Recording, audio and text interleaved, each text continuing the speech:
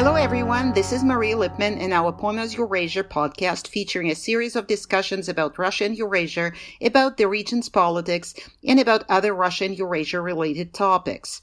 Our topic today is Ukraine. I will discuss it with two experts who I will introduce a bit later. 1 year ago, Vladimir Zelensky, a political novice, won the presidential election by a landslide unprecedented in post-Soviet Ukraine. What made Zelensky's victory even more amazing was that up until his election, he had been a comedian, starring in a TV series as a person who became his country's president almost by accident. And there he was, a real president, supported by 73% of Ukrainians. Zelensky's 73% against the 24% gained by the incumbent President Petro Poroshenko was an astounding result in a country habitually divided, even polarized. The highest vote share ever won by a contender in Ukrainian presidential election was 56%. Equally unprecedented was the outcome of the parliamentary election that followed Zelensky's victory. For the first time in Ukraine's post-Soviet history, a single party gained control of the majority of seats in the Rada. Members of Zelensky's hastily assembled political party were easily defeating their competitors just because they were Zelensky's people. Ukraine's multicolor electoral map was no longer fractured among various political parties. Instead, it suddenly became almost monochrome, with most of Ukrainian territory painted in Zelensky's color. Zelensky is Ukraine's sixth president since it gained independence in 1991. During those 3 decades, Ukraine has been the scene of political crises, early elections, mass political protests, and 2 popular uprisings commonly referred to as the Orange Revolution and the Euromaidan. Each new abrupt political turn was followed by a disillusionment. Out of 5 Zelensky's predecessors, 4 failed to win a re-election for a second term. Greedy elites and pervasive corruption have been Ukraine's chronic problems. Apparently, many Ukrainian voters laid their expectations on Zelensky for the mere fact that he did not belong to the political establishment. His lack of political background, and even his inexperienced team of friends and members of his stage crew, were seen as an asset, reinforced, of course, by his professional skills of a comedian, his informal style and personal charm. The newly elected president promised to stamp out corruption and loosen the grip of oligarchs on Ukraine. By the time of the parliamentary vote in July last year, about 3 months after Zelensky's election, more Ukrainians thought their country was on the right track than those who thought it was moving in the wrong direction, a mindset that had not been registered in at least a decade. Political analysts, however, were not deluded by Zelensky's easy victory. What lay ahead of him was a host of insurmountable tasks, and the new president and his team were hardly prepared to rise to the challenge. On top of fighting corruption and reducing the oligarchs' clout, Zelensky's paramount task was to achieve a breakthrough in the long-running multilateral talks with Russia and the West over the conflict in Donbas and reintegrate this territory into Ukraine. Meanwhile, Zelensky's opponents, that he so easily defeated, did not disappear and were surely waiting for an opportunity to take political revenge. This year, Ukraine, like other countries of the world, was hit by the COVID-19 pandemic, calling for urgent and costly decisions and further aggravating Zelensky's predicament. Let me now introduce my guests. Sergei Kudela is a political analyst at Baylor University in Texas. He has published a book and many articles about Ukraine with a focus on the conflict in Donbas. Hello, Sergei. Hello, Maria. How are you? Good. Thank you for joining us. Georgy Kasyanov is head of Department of Contemporary History and Politics at the Institute of History of Ukraine in Kiev. His main academic interest is modern and contemporary history of Ukraine and Central Eastern Europe. Hello, Georgy. Hi, how are you? I'm good. Let me start with a question about the COVID situation in Ukraine. A recent Associated Press reportage from Chernovtsi, a city close to Romanian border, with a video and many photos, showed a disastrous picture of a dilapidated hospital, overwhelmed doctors, and outdated equipment. Georgi, does it reflect the situation with the coronavirus in Ukraine as a whole? And what's it like in Kyiv? As far as I understand, you're not there right now, but not too far. Generally, well, the pictures from Chernivtsi is a picture from Chernivtsi, and the Chernivtsi is the region which just got the first blow from the coronavirus, and they are in the first place after or together with Kyiv on the number of those who were infected, and the situation there does not reflect the situation in the whole Ukraine. In Kyiv, well, some restrictions were lifted, but now we have talks about the renewal of restrictions because the number of those who are infected is growing there. But generally, if you go to streets, you see a number of people without masks.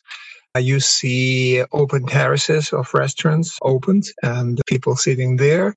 And it is now much more relaxed than even a week ago.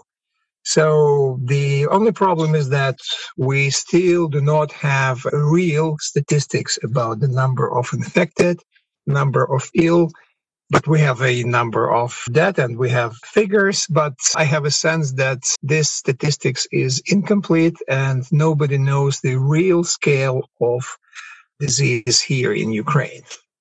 Okay. Sergei, what about the economic fallout of the pandemic in Ukraine? What can you say so far? Of course, it's too early to say, but still, the pandemic has been around for a while, so maybe you have an idea.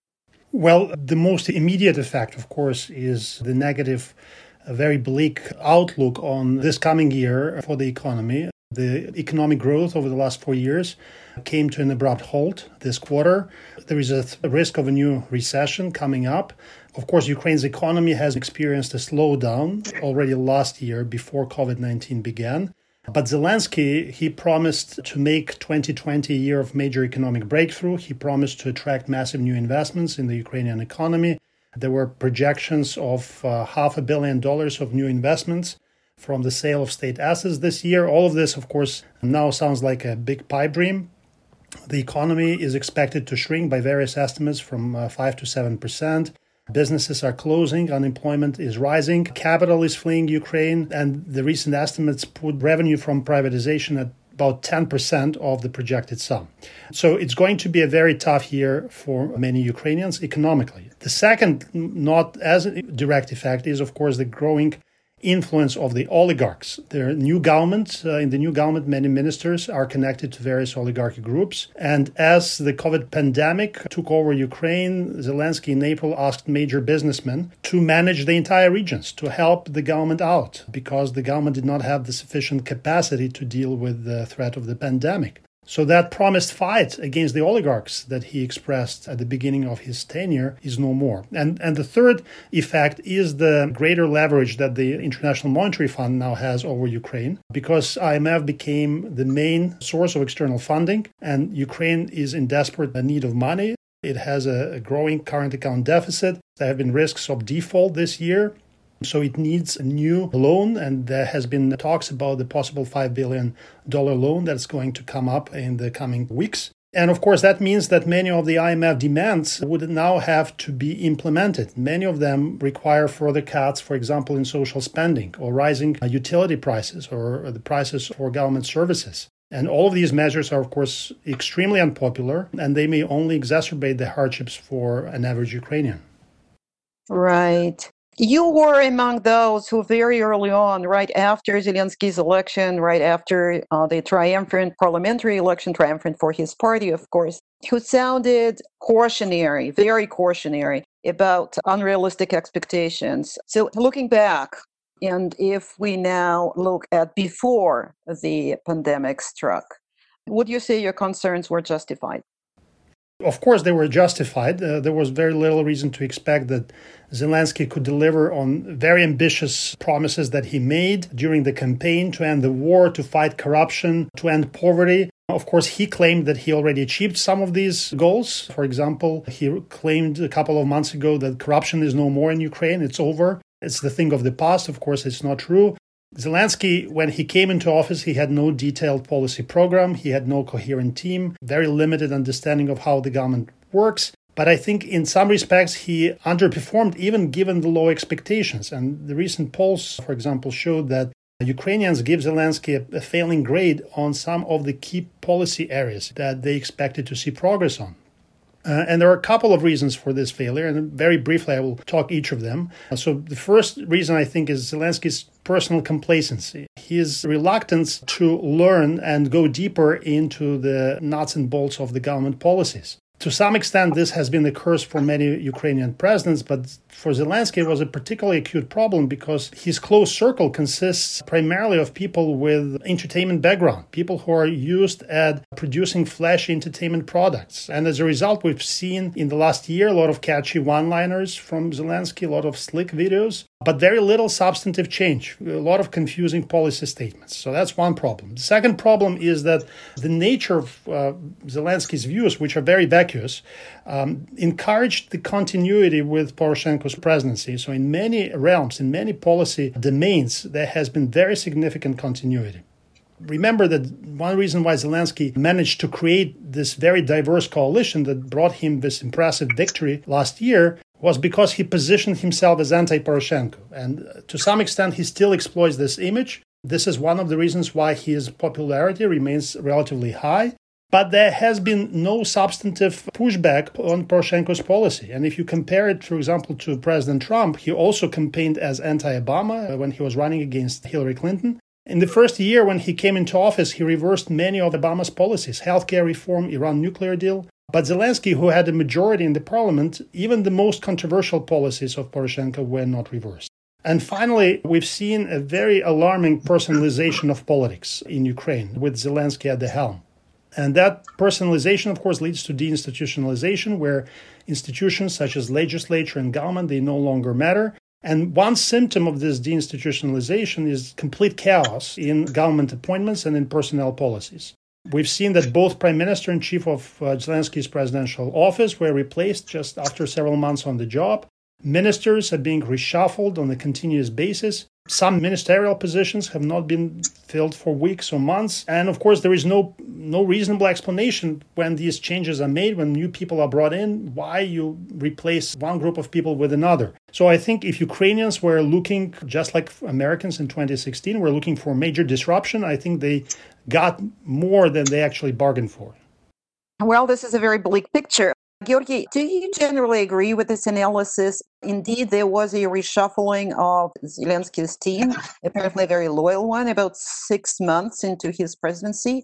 Why do you think he did that?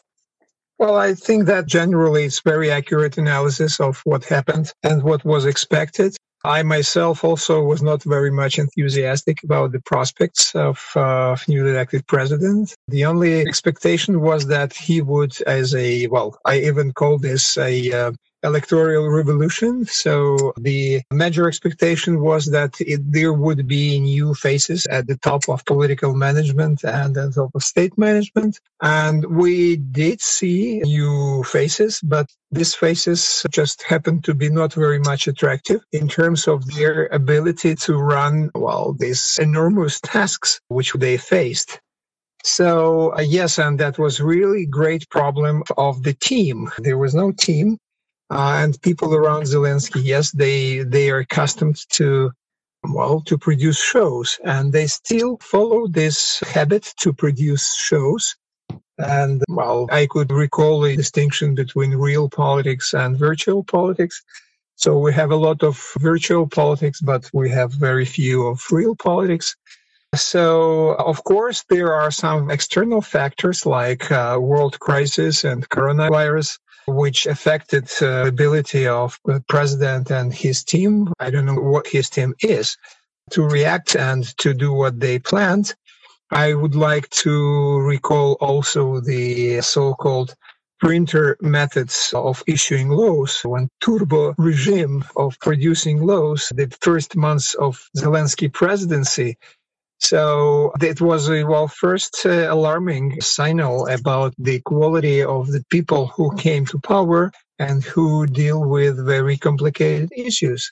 As to relationship with the oligarchs, I would say that when people say oligarchs in plural, they first of all meant one oligarch, Mr. Kolomoisky. And we see that there was some kind of decision recently about banking and about what would happen to the banks, which were, well, in this case, we know what bank, that it is Privat Bank. So something was done, something was not, and I have a sense, well, which might be supported by certain data, sociological data, which is also very controversial, by the way. So I have a sense that these people, starting with the first person at the top of this pyramid, I think really do not have clear vision of what should be done. They just react to challenges which appear sometimes unexpectedly. And in fact, they do not have a program. And some of their moves, some of their decisions were absolutely, well, I would call them idiotic. It's not an analytical term, but they were. For instance, when they wanted to deal with the small petty private entrepreneurs, it's a very controversial issue in Ukraine, and they just followed the pattern, which appeared to be a kind of most stable pattern of action for all Ukrainian governments. All Ukrainian governments coming to power started to do something with petty entrepreneurs and trying to press them, trying somehow to do something which would complicate their lives. And the government under Zelensky was not exclusion. They also did it. And of course, it was done in the end of 2019. The famous low number, I don't remember the number of law, it was just about small and petty entrepreneurs. Looks like they do not have any problems with oligarchs, for instance. So what Sergei mentioned about the decision to distribute regions of Ukraine between oligarchs, it was really comic decision. And as far as I understand, when I followed some governors in Ukraine, when they were asked, did you receive any kind of aid or assistance from these oligarchs? They said, no, we did not. So what was this decision for? It just discredited Zelensky as a top manager. So generally, the situation is very uncertain. It is very certain only in one case. We understand that we are in a deep economical crisis, and this crisis also enhanced by, let's say, people at the top do not have competencies which would allow them to, at least to elaborate a short-term program and long-term program. And we understand that we cannot expect anything from them in terms of responding to challenges, to those challenges which were envisaged before they started to be in power, and those challenges which appeared unexpectedly. So in all respects, we're in a very complicated situation. And I would support the thesis about the following Poroshenko's line.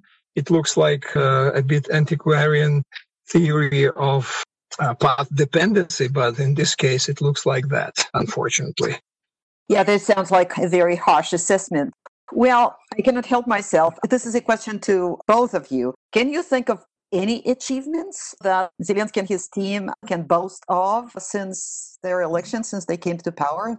At least something? Yeah, who will start? I'll let Georgi talk about that.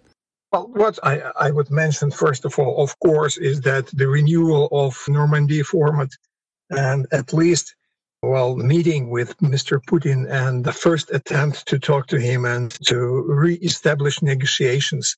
I also would mention, it might look like a minor thing, but the breach this famous breach at one of the regions of Donbass also can be considered as a real achievement. While exchange of prisoners, despite all these nuances of who were released, also might be called an achievement. So the rest, it looks like a Shakespeare play. The rest is the silence. Can you add anything to that? We will talk about Donbass in more detail in a minute. Well, very briefly, I would say that it's interesting that we're looking for possible achievements. We cannot find any, but in reality, many Ukrainians still are quite supportive of Zelensky. after this year. His popularity remains at about 40%, steady. And all of the polls are showing that if there is a second round, he again gets about 70-75% against all the current possible contenders. And in a way, and that's how he interpreted it during the press conference following his first year, he suggested that, well, this is a recognition that at least I did something right. If the majority of Ukrainians are still willing to support me as president, it means I've been doing something right. And I think in a way, his important change compared to Poroshenko is, again, maybe more stylistic or symbolic. And that's a sense that somehow the president can represent an average Ukrainian, that he is more capable of connecting to an average Ukrainian in a more direct way. He's capable of understanding what the society needs and feels. And of course, these people, as Georgi mentioned, they work with emotions. So these are people from the entertainment industry who know how to manipulate emotions very effectively. And in a way, I think they were capable of creating this image of the president who is part of the people, very much a populist kind of image that many other presidents, of course, around the world cultivate at this point. Whether it's a long-term strategic achievement, of course, it's hardly so. But at least it allows people to feel some connection to the government, some sense that they are being represented by the people in power. And that in itself, I think, is very important. Okay. Well, I'm glad to hear you could think at least of something. And his high rating, I think, is certainly an achievement. Well, let's now move to Donbass. Talking to The Guardian in March this year, Zelensky set himself a deadline in talking to two Guardian reporters, a deadline for resolving the Donbass conflict. And the deadline was the end of the year. However, Sergei, in your article, I think also published in March, you refer to the situation in Donbass as a new impasse. Can you please describe where the situation is now and why did you use this phrase, new impasse? Sure. So remember that during the presidential campaign, Zelensky talked about the ability to restart this process of talks with Russia because he was confident that he could somehow establish a personal connection to Putin and would be able to somehow change the dynamics of that conflict in a more positive direction. And it's true that in the first months of his presidency, Zelensky made a series of conciliatory steps. He negotiated very successfully the release of Ukrainian prisoners. And he also, for example, accepted the so-called Steinmeier formula that Poroshenko long resisted. That Steinmeier formula, which is controversial in some circles in Ukraine, basically calls for the introduction of the temporary special status for Donbass on the day that the local election is held there. But all of these conciliatory steps were framed as capitulation by former Poroshenko supporters, by some nationalist parties in Ukraine. And in response, in the fall of last year, the nationalist opposition launched a protest mobilization on the streets of the Ukrainian capital, of other cities, and that mobilization was meant to show first that public is willing to resist his peaceful initiatives and that they have a certain idea about what the red lines are for Ukraine, certain non-negotiable positions that would prevent Zelensky from making any further concessions to Moscow. These red lines, for example, include having no direct talks with representatives of DNR-LNR, bypassing Russia, no autonomy to Donbass, no holding local elections without regaining control of the border. And these protests, it's important to note that they were led by some of the same people who were actively involved during Euromaidan. These protests were also accompanied by direct threats on Zelensky's life. So in a way, it was a very intimidating tactic, and I think it worked, because already during the Normandy summit in Paris, Zelensky indicated that he was willing to abide by the red lines that were imposed on him by the so-called civil society. And so over the last couple of months, we've seen actually the hardening of Ukraine's negotiation demands, and that became very apparent, especially in the last several weeks. What Ukraine is asking now is for basically a unilateral surrender of DNR-LNR to Ukrainian authorities without granting any constitutional guarantees or for permanent autonomous status to these territories. This is, of course, an ideal outcome from the Kyiv standpoint, no question about that. But it's also utterly unrealistic because the power balance on the ground has remained the same since 2015. There is no expectation that the position of these territories is going to change. So what is Zelensky's game plan right now? I think, and that's of course speculation, but I think based on these latest developments, I think he recognizes that the settlement of the conflict will entail serious internal destabilization because really the real settlement, stable agreement will require the kind of compromises from him that would likely trigger popular protests against him that may threaten his power. And since Zelensky right now is in a much weaker position than he was a year ago, a number of corruption scandals, for example, targeted his close associates. His majority in the parliament started to crumble. Many of his former allies are now criticizing him severely. So I think at this point, he prefers to see the failure of the talks that he could then blame on Russia and the separatists. And the likely outcome of that failure, of course, is the complete breakdown of the Minsk process, possible withdrawal of Ukraine from Minsk, and the implementation of the so-called Plan B. Plan B has been mentioned quite often in the last couple of months. The administration never explained what Plan B means, but I think in general we understand Plan B as an attempt to freeze all diplomatic activity around Donbass until Moscow changes its negotiation position. So essentially, if that happens, it will be going full circle and returning to the very same status quo that emerged in the last years of the Poroshenko presidency, and that is what I would call an impasse. Okay. Well, can you please offer your view of the relations between Zelensky and Putin? When Zelensky was just elected, Poroshenko said that with Zelensky at the helm, Ukraine could be quickly returned to Russia's orbit. Apparently, this is not happening, far from it. So could you please elaborate on that? Well, there were some expectations before their meeting in Paris that something would happen there, some kind of energy would work, and so they would be able to communicate. And to a certain extent, it happened. You know, during electoral campaign, there was a photo in Russian media, Putin sitting on the sofa and watching very attentively the debates on the stadium between Poroshenko and Zelensky, which means that Putin was very much interested in this person and he knew that who will be the next president. So generally, well, in terms of boxing, I would say that it's like heavyweight boxer meets a beginner of the lightweight. So absolutely, these two very different people with very different experience, political experience and different capacities. So I don't know. It is not easy to respond this.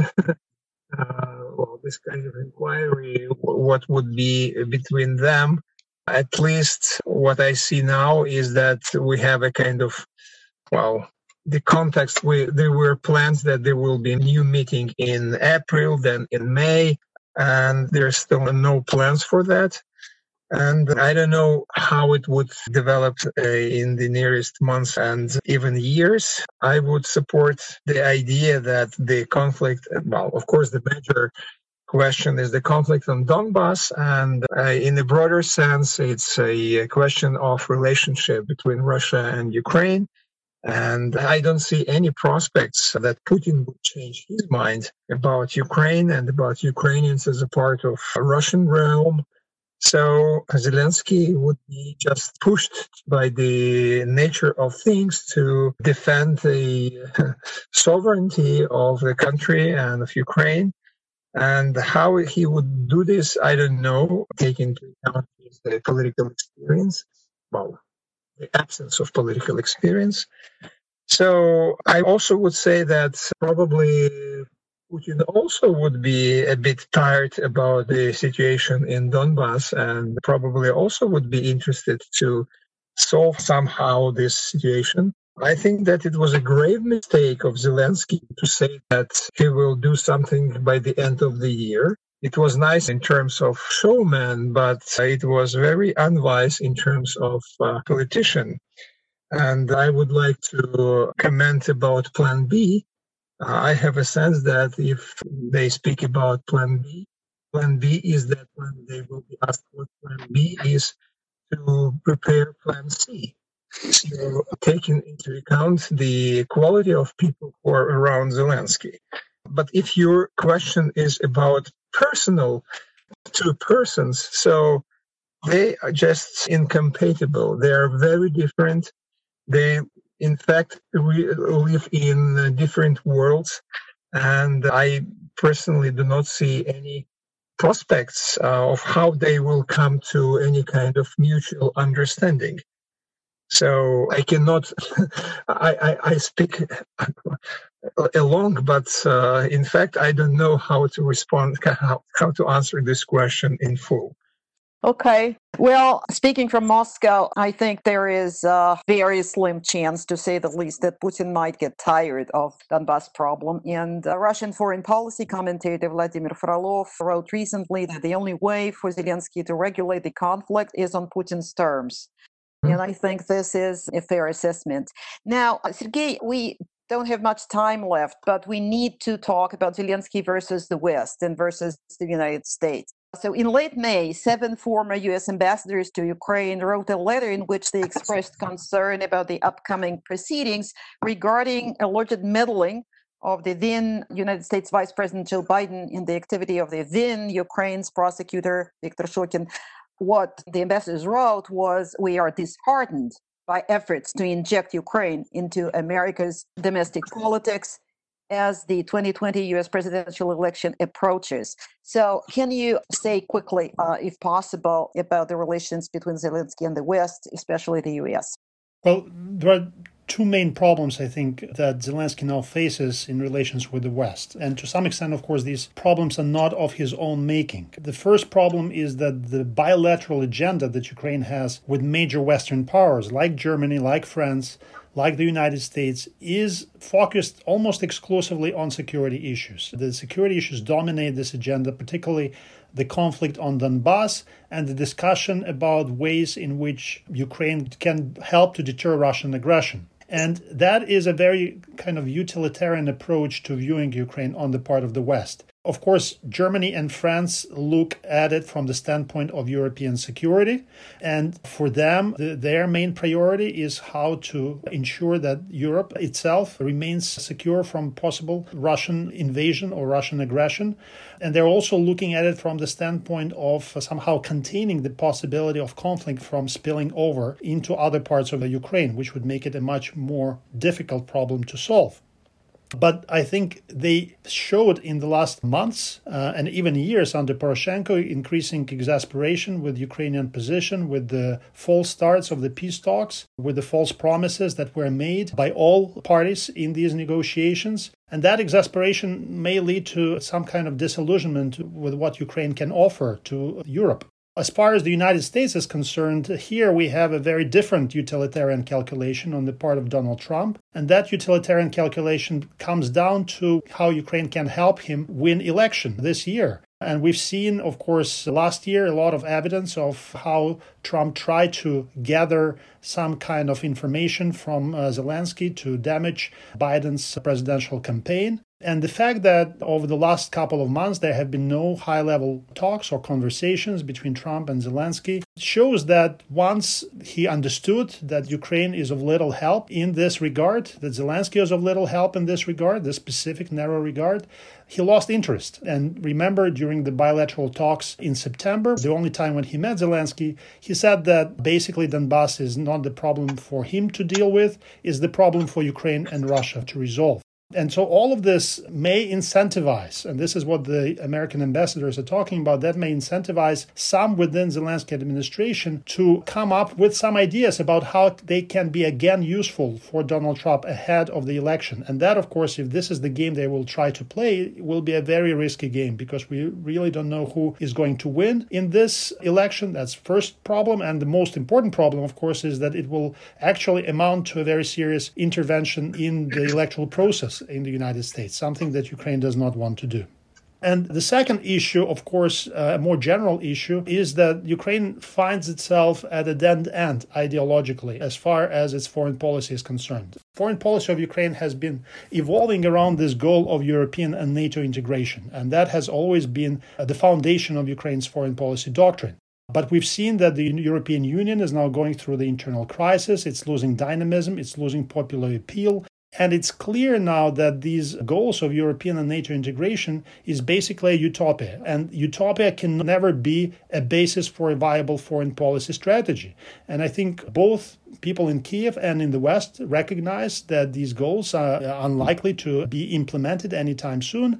So there is a great need for a more realistic foreign policy. And that need for realism, I think, is not really met by the current political elites in Kiev. Yeah, and my final question, given Ukraine's complicated political history of the past decades and given Zelensky's difficult predicament, do you think he has a chance to finish his first term without a political crisis? Georgy, maybe you could start? Well, we're already in political crisis, and this political crisis lasts from 2004, 2005. So it is normal state of affairs in Ukraine to be in political crisis and to be in economical crisis. So nothing is new under the sun in this case. But I have a sense that, I'm a historian, I cannot give any kind of prognosis, but I'm sure that sooner or later there will be a serious turmoil in Ukraine. And according to Ukrainian tradition, since we're still, in many respects, we're still an agrarian nation, any turmoil should happen in November after the harvest is in and we have more time for doing things. So November probably will be the time for a new turmoil. Okay. Sergei, what about you? What do you think? Well, I heard that some observers in Ukraine were suggesting that if the crisis happens, it will be difficult for Zelensky to flee like it happened to Yanukovych, because he will have no place really to flee. He cannot flee to Russia. He cannot flee to the United States. So in this respect, I think if the crisis happens, it will need to be settled on the terms that will be acceptable to all the sides. And in that sense, I'm a little bit more optimistic about the future of Zelensky's presidency, at least the first term. Great line to end our conversation on. Thank you both very much. Thank you, Sergei. Thank you, Georgy. Sure. Thank you very much.